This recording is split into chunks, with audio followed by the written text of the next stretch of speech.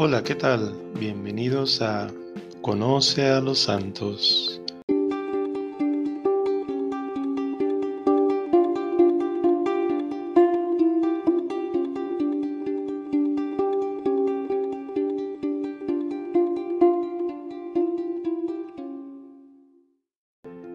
Y este 19 de junio la Iglesia celebra y reconoce la vida de Santos Gervasio y Protasio.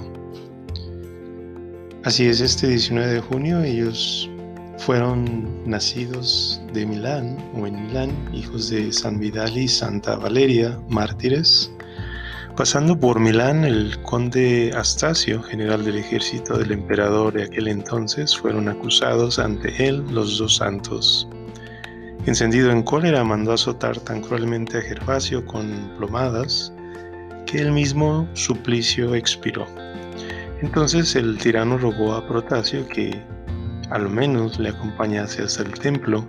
Negándose a ello el santo joven, el general le dijo: «Ya que quieres perecer, perecerás». Y teniendo o temiendo que le viniese resistiendo sus tormentos, resolvió cortarle la cabeza, lo que sucedió hacia la mitad del primer siglo. Quedaron los dos santos arrojados en un muladar en donde un siervo de Dios llamado Filipo, con su hijo, los colocó en un sepulcro de mármol.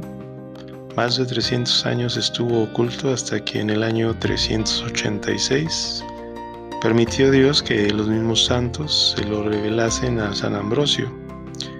Hízose pues la traslación con gran solemnidad un día 13 de junio del año 386.